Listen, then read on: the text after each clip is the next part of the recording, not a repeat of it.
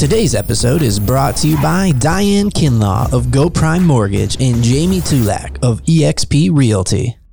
Hi, this is Joe from the Guys Who Do Stuff podcast. If you didn't catch the first half of this episode, you can listen to that on our show on guyswhodostuff.com.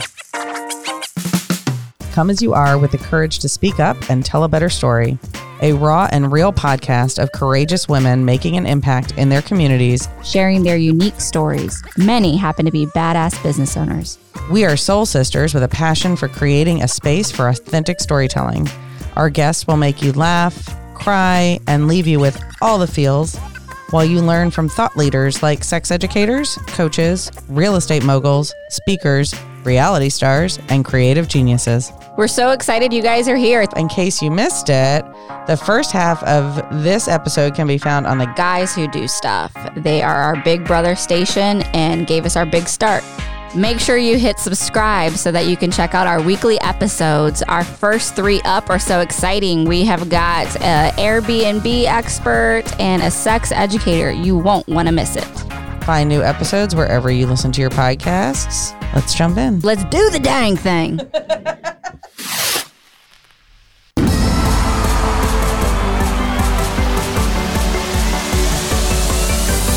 Thank you for listening to the Girls Who Do Stuff podcast. Visit girlswhodostuff.com. You probably shouldn't Google that.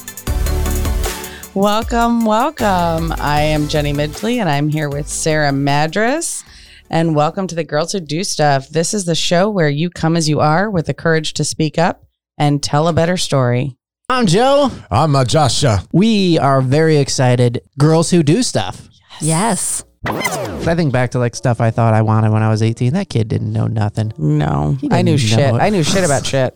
Yeah. I think it happens a lot in business. Right. Because in business, we're like, I want it to happen this way. I want to see this result. Yeah. That's been my biggest struggle of launching the second business. The first 2 years was hard because you had that mindset. I have that mindset. That idea of what it was supposed to be. Of what it's supposed to be. And I really just have, like, it's not until the last 6 months that I've been able to embrace that surrender. Yeah. Of like, I'm going to trust what I need is what is going to be given to me when it's supposed to be given to me. Yeah, that's an interesting balance, isn't it, in life, when you find like you're determined to not give up, but you also have to be flexible and open to change, right? I know what it looked like for me this year, so I'll overshare a little bit. When I quit and started the company in January of this year, I set some goals. Because that's what smart people do, right? We got goals. And so I set some goals, and some of them were pretty attainable, and some are the kind of goals that Joe has a history of setting. They're like, okay, so that's your goal. Mm-hmm. Like my goal for this podcast, we're not there, by the way. We're not going to hit the goal this year of our listenership, but I set it really high. And I did the same thing with the amount of money that I thought the business could make this year. Completely in ignorance, being this my first business ever started, and thinking that, of course, it's going to become easy to me, right? And so the problem with doing that is instead of focusing on and celebrating that I'm doing really good this year, that I'm building relationships that I like, I'm making money, I am spending a ton of time with my family and hitting a lot of the stuff that I wanted to do, I spent like the first 6-7 months of the year feeling bad that I was so short of the goal that I didn't even have time to celebrate until December anyway. So I felt like a failure for 7 months because I set a stupid goal. Yeah. Is what I'm saying. I don't think it's I'm gonna reframe that for you. It's not that you set a stupid goal. It's that you did not work in places to celebrate your milestones. Yeah. So like you can set, like I have giant goals, right? Like it doesn't matter how big the goals are. It matters that you write them down and that you do something to work every day towards them. And maybe I put the wrong timeline on it, to your point, because I still feel like I can hit that goal, but now I feel like a realistic version of that is 3 years from now. Mm-hmm. And then all these little things that need to fall into place between then and now. But in my naivete, back in I was like... And my goal sheet is the same thing. Like I have the ideal goal, and then I have like what is reasonable and what is pragmatic, realistic, right? Like this is the ideal. This is what I would like to do. This is really would make me super duper happy and make, money can't solve everything, but money can solve a lot of things, right? So below that, I put that realistic thing because then that makes it much more achievable and attainable in your mind. Well, and it's why when I'm working with my coaching clients, the number one thing we do is every call we do the wins. And so it's creating yourself that habit of they have to identify and find the wins. And maybe one day the win is I got out of bed when I just wanted to stay in bed. I sent one email to a prospect rather than hiding behind my computer. And so you have all these wins, but you haven't been taught to be in the habit of looking for them. Yeah. And so it's really celebrating them. Like, honestly, one of my milestone celebrations is that I get to go to sleep earlier. Right. Like the reward doesn't have to be $10,000, towards a new car. A reward can be the feeling it evokes. I heard recognizing the feeling. Correct. Yeah. I heard good advice from a business coach that I was talking to not too long ago about setting rewards. And he asked me, like, if I hit this big goal, what would the reward be? And I said something equivalent to like your thing. Like, I would watch 2 hours of TV and I wouldn't feel bad about it. Yes. And he's like, oh, your reward should match your goal. Yeah. Well, but I think that makes sense. They should if I'm going to be working towards something for 3 years to get there, and then I'm like, I'm going to watch a movie. Right. I might not be celebrating. Well, like that reward is your weekly reward. Like this is what I did this week. And so then I'm going to watch 2 hours of TV. Like mine was like when I hit that threshold so that I can totally offload my email to someone else, then I will go to sleep early, right? Like that reward is commensurate with that. You said the word flexible, and I think that's so important. Like we were talking about this on an episode not too long ago. One of my goals this year was I'm going to read 100 books. So I set out down the path. I made it to I'm at 70 something or whatever. But I got about halfway through and thought, this goal is dumb. And what I realized is I was trying to cram in books to meet an arbitrary goal, and I wasn't really learning. And I wasn't really reading books that I was super interested in. I was just powering through stuff, sometimes by length on Audible, sometimes by amount of pages. I'm like, I'm going to slam through these books. Got to get that book done. And so I had to adjust that goal and be flexible to say all right, that goal was dumb. I'm going to focus on reading and rereading and reading for a different reason. Try to ingest and learn the information. So one book that I really like this year that I read is called Story Brand by Donald Miller. I've currently read it Story 8 Brand, times. And now I kind of can regurgitate it pretty well. Whereas if I would have done the thing that I always do, which is just read that Joker once and move on to the next one. It only took 70 books to come to that conclusion. Yes. Right. You didn't only get past 100 and been like, shit, I shouldn't have done that, right? Yeah, 30 books. But I'll be honest with you guys, I'm probably going to try and finish that stupid goal because my completionist problem wiring in my brain wants to finish it. Oh, I would need to rewire that. I want to dig into that. Right, let's get it. You can do Story it. Brand, but Story Brand is a good Audible book too. Yeah, I bought it on Audible. Yeah, I love the Audible because that's my road trip one. It's the perfect length for me to drive to DC and when I go visit my parents or whatever, and then I get to listen to Story Brand. That's perfect. Well, and I feel like we need to address the concept of that's a stupid goal because as business owners, we're doing that all the time. And so when you're saying to yourself, that's a stupid goal, you're placing all this judgment and that's lack of self-compassion.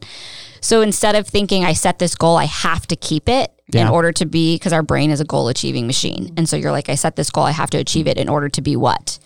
To be successful, to be worthy of the reward. No, your goals can change as you're going through it. You can say, hey, I thought this would bring me joy and I thought this would be something I would want to do is read 100 books. And as I'm experiencing it, I'm realizing that's not what I want to do. My goals are shifting. And if you're doing something because you think you should, then you're out of alignment with it anyways. Yeah. So the ability to have that self-compassion and let it overtake the obligation to get it done should not overtake the joy of actually setting that goal and doing the task and achieving it. Right. Because then it went from a want to and bring me joy and happiness and, like you said, learning and growth. Now it's this I should do this. And you're losing all those things. You were just picking books to check it off your list. Right. Sarah, you were talking about, you went into the clinical side of social work. Jenny, what path of social work did you run down early on? Okay. So, similarly to Sarah, I had my goal set out when I was in my high school years to be a psychologist. I had always had exposure to social workers. I'm adopted, and it's something that I knew. I was a foster baby, and we had foster babies. So I was always exposed to social workers because there was newborns coming in and out of the house until I was 13. My parents also volunteered with Catholic Charities, had a program for pregnant teenagers. So we also had some of them that would come in and out of the house. Yeah, my parents were foster parents through Jewish Social Services in Washington, D.C. So that's how they ended up with me. I knew what it was, but it was very much associated with child and families and adoption. And like, I knew there was a bunch of like social workers did a bunch of different things, but so I set out to do psychology, and then I changed my major 4 different times in college because I went from psychology to, I'm going to be a teacher. And so I went into elementary education, and Syracuse had this great program for inclusive education that you got to combine elementary and special ed. And I was like, yeah, I'm going to do this. And then I hated it. And so I got out of that, and I was like, well, I'll teach English. So I was an English major, and then I was like, no, I don't want to do that. And then I just settled back on psychology so I could finish.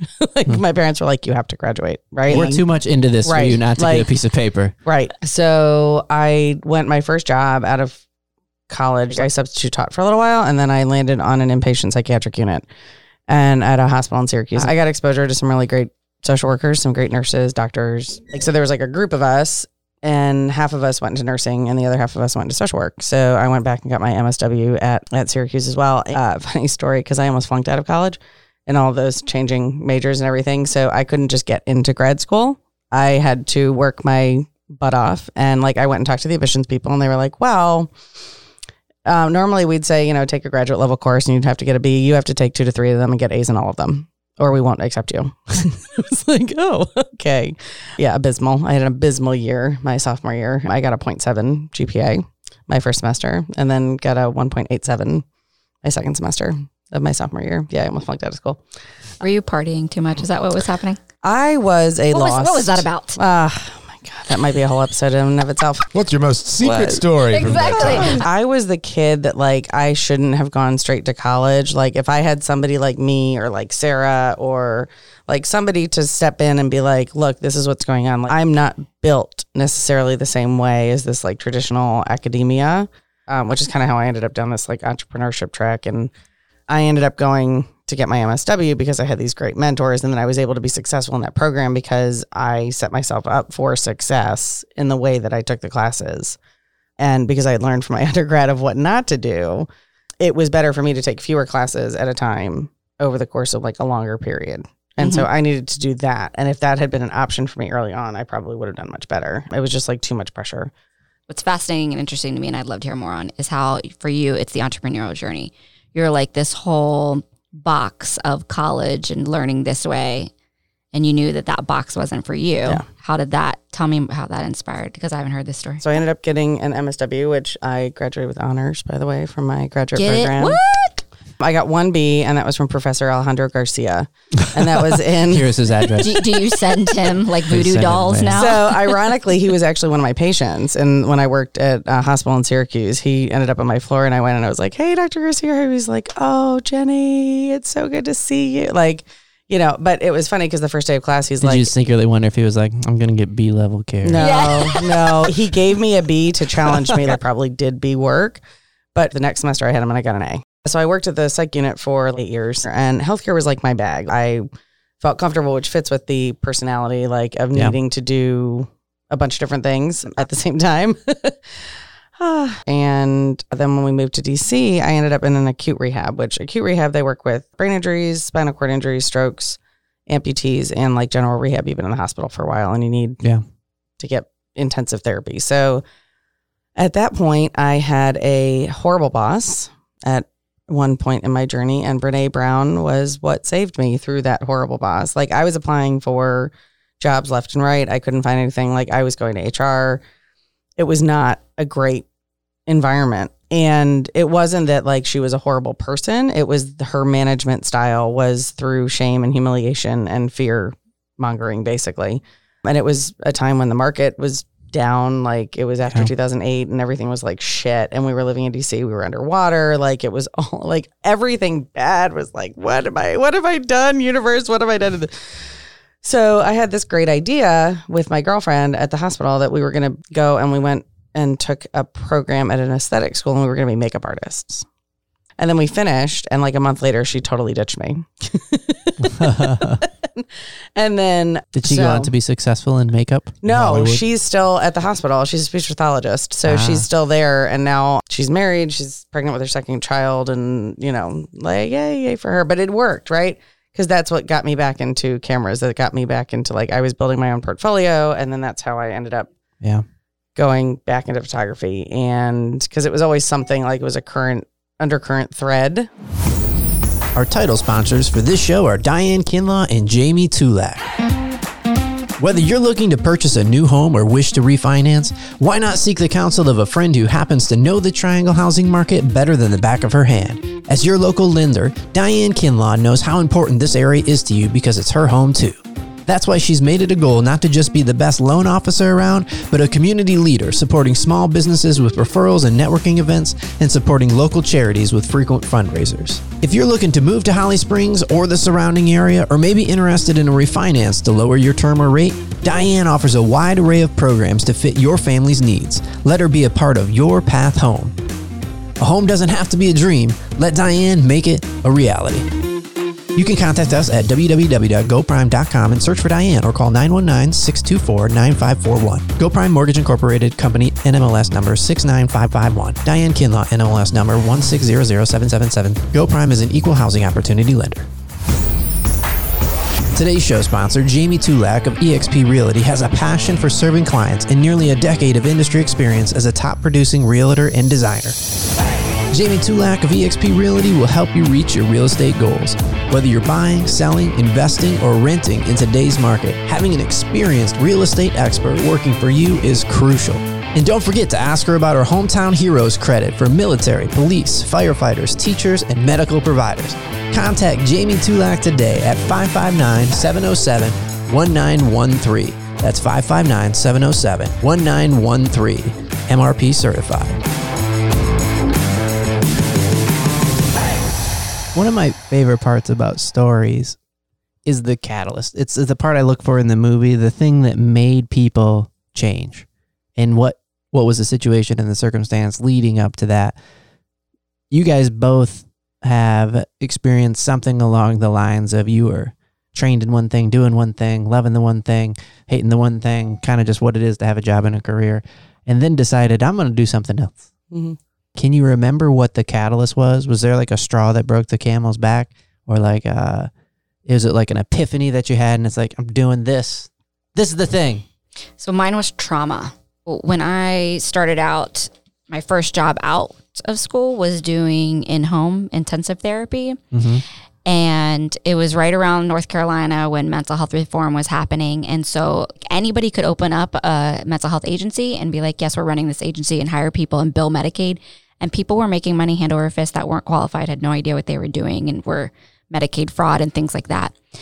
And so I kept seeing this, and I'm out there in these communities and putting myself in dangerous situations because I'm working, with children who are in gangs. And I had a kid who would when we would be out in the community, he would walk 10 feet behind me. And I was like, why are you doing that? And he's like, that's for your safety. And so he knew that if somebody, like if another gang member or somebody came by, that we could not be seen together. Like I've had kids in group homes, get angry and key my car. And I had one kid who got angry at her mom during a session, and when she came out with a knife, and I was like, I'm out. You know what I mean? Like I called the cops from my car. And so all these things are happening, and I'm like, this is not what mental health is supposed to be. Like they're making them lots of money while they were, billing for all these services. It was just awful. And so I said, this is not in alignment with who I am. This is not with what I believe. This is not how social workers should be treated. This is not how the clients should be treated. Yeah. I want to create a safe haven and a benchmark where clients can go and know that they're going to get the highest level of services with the most integrity and professionalism, and where therapists can go and know that they are going to be treated right. There were so many things that happen on the employment end too, that I was like, this is just not right. People should not be treated this way. And I was like, I don't want to have anything to do with it anymore. Yeah. If I can't change the system, then I'll remove myself from the system and create my own system. And so that's what I did. And that's how I started my private practice. I wasn't even licensed then. I had to petition the board. I had to jump through all these hoops in order to be able to start a practice on my own before I was licensed. And that was the catalyst. That was the turn, is I was like, there's too much mistreatment. So I'm an advocate at heart. And so if I see mistreatment, I physically cannot be quiet. Like my body will reject it. The words have to come out. And so I saw that mistreatment was happening, and I had to do something about it and create a safe haven. And just like those experiences have lapsed into creating the second business, you know, and working with the organizations and coaching people with mindset, is if you're suffering and I have tools and I know that there's a better way, I have to give it to you. I have to teach you this. I can't keep it to myself. Was part of the business coaching kind of motivated by like, what if I can prevent some of these problems? Yes. All the time? Oh my gosh. Yes. Yeah. It's so hard for me to sit there and see people suffering and see injustices happening and knowing it doesn't have to be this way. But nobody's teaching us these skills. I was blessed to be in social work school, like I said, because that's where I learned these skills. Yeah. Mm-hmm. Like through my career is how I learned these skills. But these are not common skills. Like nobody's teaching relationship skills in high school or college. And I think it's especially challenging in a career because it's tied with money. And so people will put up with a lot because they're getting a paycheck. And that comes with this fear. Mm-hmm. People from work will accept mistreatment a lot more than, basically anything. That's why I don't know what life would I look freaking like. love the new generation that's coming up. These college kids that are coming out now, the 18, 19, 20, you know, like they're freaking amazing because they know that it doesn't have to be that way and that they're not going to put up with it anymore. People in this middle generation that are saying, you don't have to deal with that. Like they've had some kind of mentor or leader along the way. This was my experience. This doesn't have to be yours. Like, and they can say either you treat me right or I'm going to go find another job. Exactly. Or they can say, I'm going to start something. Yes, I will create my own. That's why entrepreneurship is on the rise, is because people aren't willing to be mistreated anymore. And I love it. Has the new generation been labeled yet? They're not Y coming out of college anymore, are they? No. They're Z millennial. I don't know. We'd have to look that up. Will it start over at A, like a hurricane? Maybe double A. Maybe double A. Double A. Or maybe he's been just quiet the whole time, and then he bounces in with this like, will they start over with A? I think we could get involved. We could make that happen. Yeah, we can. What would you like A to be? I think we should name them after like hurricanes. Can it get any more boring and bland than just a letter? I mean, couldn't it be Let's more give it like a name, like a hurricane? Yeah. Right. Something menacing. Alejandro Garcia. I like that one. Alejandro Garcia. Something powerful. And I am of the year of A-Rod. Alejandro Garcia. I was born in this generation of Alejandro Garcia. See? It works. See, it is awesome. Sí. Gracias. What was your catalyst, Jenny? So my catalyst, it was this experience with this management that was awful. When I found out I was pregnant with my son, we were waiting to make sure that everything was okay. Because basically, like my first pregnancy, they kept telling me that all these things were wrong. And then they were wrong, right? Like I was fine until I wasn't. And then I really wasn't fine. But so we waited, right? And I made my husband wait in the parking lot when I went in to go tell her that I was pregnant.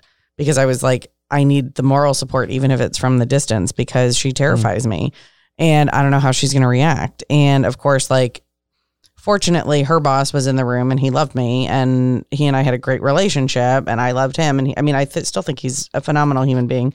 That experience kind of gave me license to not feel the attachment. Like, I'm a loyal person. Mm-hmm. I am like, when I connect with you, we are connected, right? Like we're good and I've got your back. So for me, not having loyalty to that organization was very, very hard, but it also gave me permission to say, like, to evaluate it and say, look, this is toxic. And then when my husband got the job that brought us here, ended up bringing us here, like that gave me a little bit of wiggle room. So I had the time to kind of like explore. So I did some. So what did that look like when it was, you had enough time and something to look at and you're like, what do you want to do, Jenny? Yeah. So what did that feel like? That felt like I had jumped like full feet ahead into network marketing business. And that was great, right? Like, is that the fancy way to say pyramid scheme? It is not a pyramid scheme because a pyramid scheme, you put things in and you don't get anything out. Okay. Right. Like, I was making money. So it wasn't like, and I was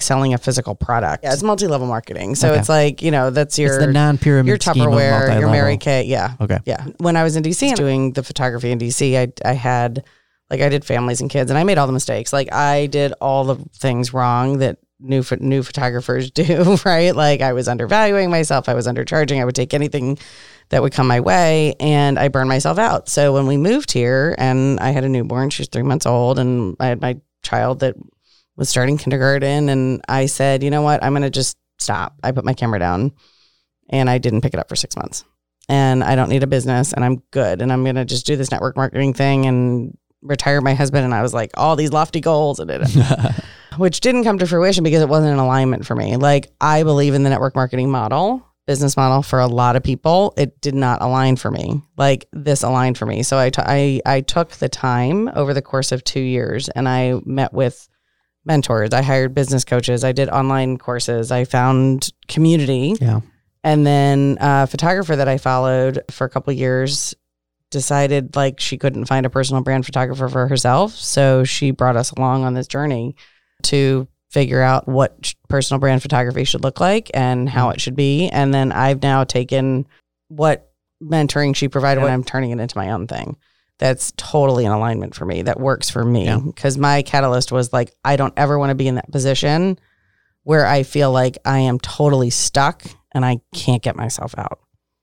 When you were telling your story about college and everything now and saying like the timing of it, I was talking to my wife in the car yesterday with the kids in the car, talking loud enough for them to hear it. I was just complaining about like, why doesn't everybody go work for 8 years, find jobs that they don't like, and then go to school for the one that they like? Like, why do we do it this way where we like pretend like 18-year-old you knows what you like based on your limited experience and knows what you're going to be good at and find fulfilling? Why don't we wait until and then secretly, this is the real reason I was saying it, because at that point you've made enough money to pay for your own dang college and dad doesn't have to, is why I was saying it loud. Or you're not going to be saddled with student loans. Right. You're not going to at 30 go back and be like, hey, Ma, going to college. Yep.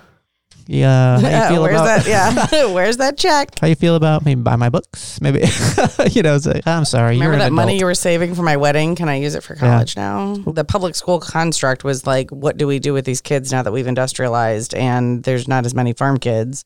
And we'll get them ready for factory work. But now we're not raising factory workers anymore, right? Yeah. We're supposed to be raising critical thinkers that don't need to work that shift work anymore. That 9 to 5 thing. Yeah. I know somewhere there's some really sharp people working on this, and hopefully it changes sometime soon. Mm-hmm. There are smart people working on it because if you look at there's a school called Western Governors University, and it's a cooperation of like 12 states out west, and their college program is based on life experience, and you do things by curriculum instead of by semester.